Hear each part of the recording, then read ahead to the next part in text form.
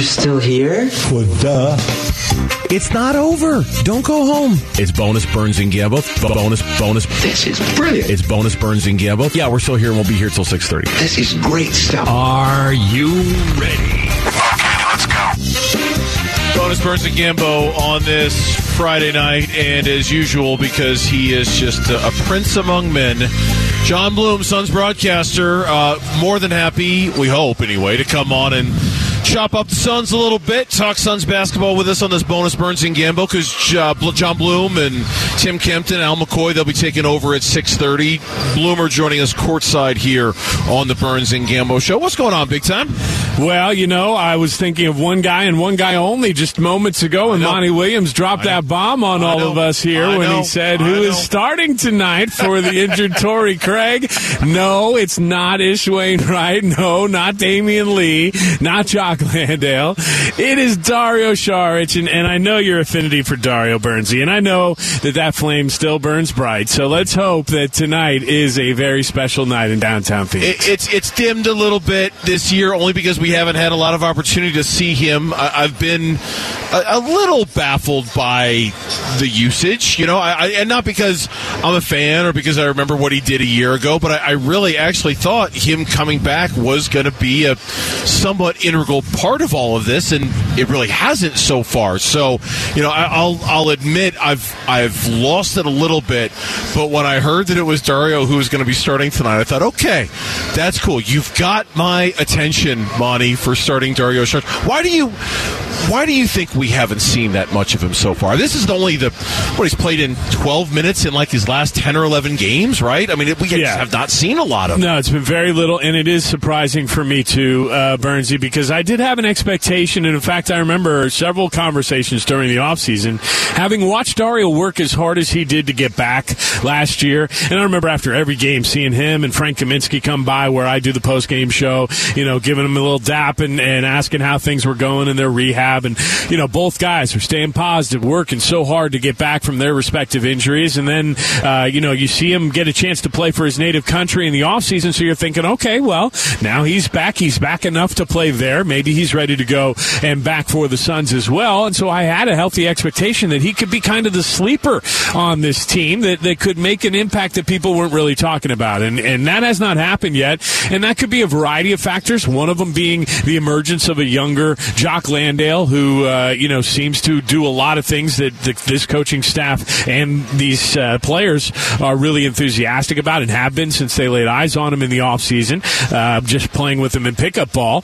And then I think another factor is just that you're going up against a lot of teams that are not even thinking about putting a big man with the body type and the skill set of Dario on the floor right now. They're going small, they're going athletic, they're getting up and down the floor, and Dario can sometimes be a liability from that standpoint when the pace is too quick for him. But there is a place for this man in this league. I really believe that. He is an excellent rebounder. He is an excellent passer. He can shoot the ball. He can do enough to find a place onto a floor in the NBA. It just so happens with this particular team right now, that spot isn't readily available. But now, here we go. You have no Cam Johnson. You got no Jay Crowder, obviously, and now Torrey Craig on the shelf, so Dario gets a shot. After that rousing speech, I think you're the vice president of the Dario Saric fan club after all of that. Thank you. I'm happy to be there. I'm inspired now all of a sudden to talk about Dario Saric. No, I do, and I don't.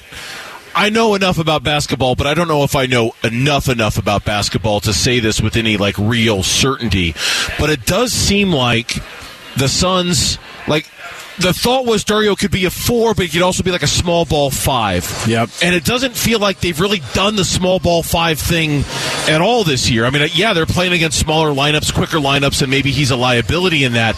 But Dario is a small ball 5. I can't remember a time when one of Ayton, Jock, or Bismack hasn't been on the floor. It doesn't seem like they've really gone that direction with their lineups at all this year. No, and that's fascinating because it is something I expected to see a little bit of at least. Yeah. And I know I wasn't alone in that, but yet here they are on top of the Western Conference, so I'm going to start second-guessing them. How about that? I guess so. Yeah, no, and I'm not second-guessing. Look, it's working, obviously, and it's just my, like you say, affinity for Dario that's led to this. And Jock Landale has been a terrific find. I mean, it's just so seamlessly weaved believed into what that they do, even when he gets limited playing time, as Monty kind of experiments. I don't blame anybody for anything, but I am excited to see what Dario does in those minutes. All right, one other thing, before we skip out on this conversation, because I don't want to leave him out of it, we haven't brought up Bismack Biyombo. So he is a factor, too, in this because he's rim protecting, right? I mean, he's been blocking shots all over the place so far, with his left hand, with his right hand. So that's something Dario doesn't do either. So if you're looking at Monty's decision-making process, you could start to understand it because he's using these kind of different tools that he has, and for some reason he just hasn't had the need yet to go to that Dario Saric tool until tonight against the Houston Rockets. All right, I don't expect you. I asked this question of Kellen Olson, our Suns guru, yesterday. I don't expect you to rank them or do anything of the kind, but when you start categorizing Devin Booker performances, how do you categorize what we saw a couple of nights ago against the Bulls? How does that, again, not necessarily where it ranks, but when you think about the all-time performances, is that the best shooting performance you've ever seen him do? Is that the best, most dominant, quarter-long takeover you've ever seen him do? How do you sort of categorize what you saw out of Devin Booker? I think it was his best regular season night, if that makes sense. Can I just say night? It doesn't mean best. Yeah, I guess it was his best shooting performance. I mean, from an efficiency standpoint, with the amount of shots he put up, then yes, it qualifies as that. I think it was his best performance in the regular season. There were a couple virtuoso performances in the playoffs that we can remember very fondly, as DeAndre Ayton wows the crowd again and runs off with a giant smile and a bunch of high fives after knocking down his underhanded half-court shot here. That's the burst you might have heard behind me. Tradition, but, yeah, and it seems to go down every time we're talking, Bernsey. He loves it when I get to talk to Bernsey and tell everybody about him making it.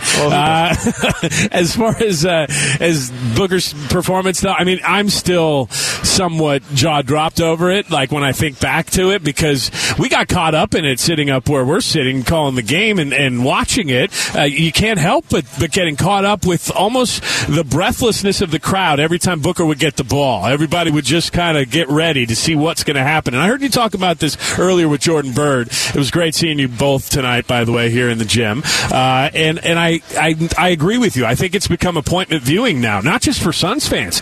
Basketball fans want to see what Booker's going to do next. Yeah, and that was the comment I made. And it really, the thought, it just kind of occurred to me in the moment that is when you've reached that level of superstardom in this league, right? And I get it. We're here in Arizona. I don't know if everybody feels that way everywhere about Devin Booker, but I think we're getting there where, a game between the Suns and anybody has become appointment viewing, because it's like, what is Devin Booker going to do now? And what is that it might be that crazy night where Devin Booker just goes off and does something special.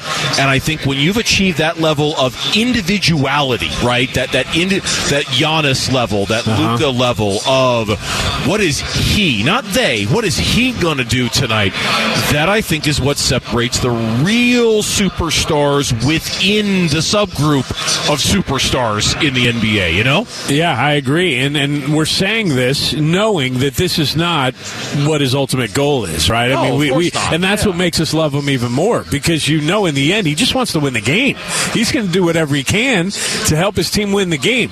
And the other night, it was 51. Before that, it was 44. No idea what it's going to be tonight. And I'm not going to put a number on it, Burns. You don't ask me to. I just am like you. I'm excited to see what he's got in store. And I want to be honest with everybody, too. It could very well be that he goes 10 for 23 for 24 points. It could be, and not that we should be disappointed by that, but we should also expect that what he did the other night, what he did on Monday in Sacramento, that's hard, right? Normal. I mean, that's a level that you just can't achieve in this league every single night. You're not going to. And so even if it is a 10 for 23 for 24 point kind of night, that's fine too.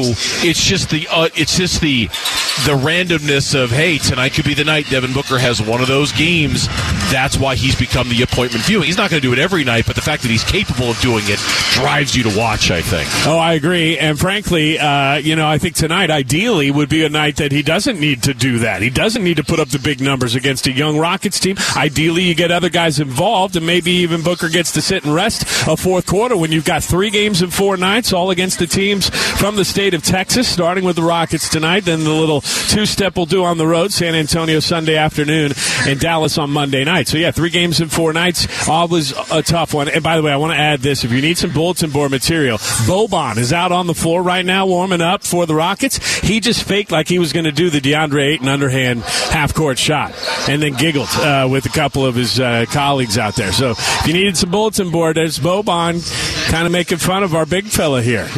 But he's such a fun-loving guy. How can you be mad at Boban? He is. I just saw a Boban commercial just a second ago. The guy's he's everywhere. He's right. You just hope he's at Home Depot when you're shopping and he can get the thing off the top shelf for you. he's walking DeAndre Ayton. He's getting the mustard off the top of the shelf for me. He's everywhere and everything to everyone.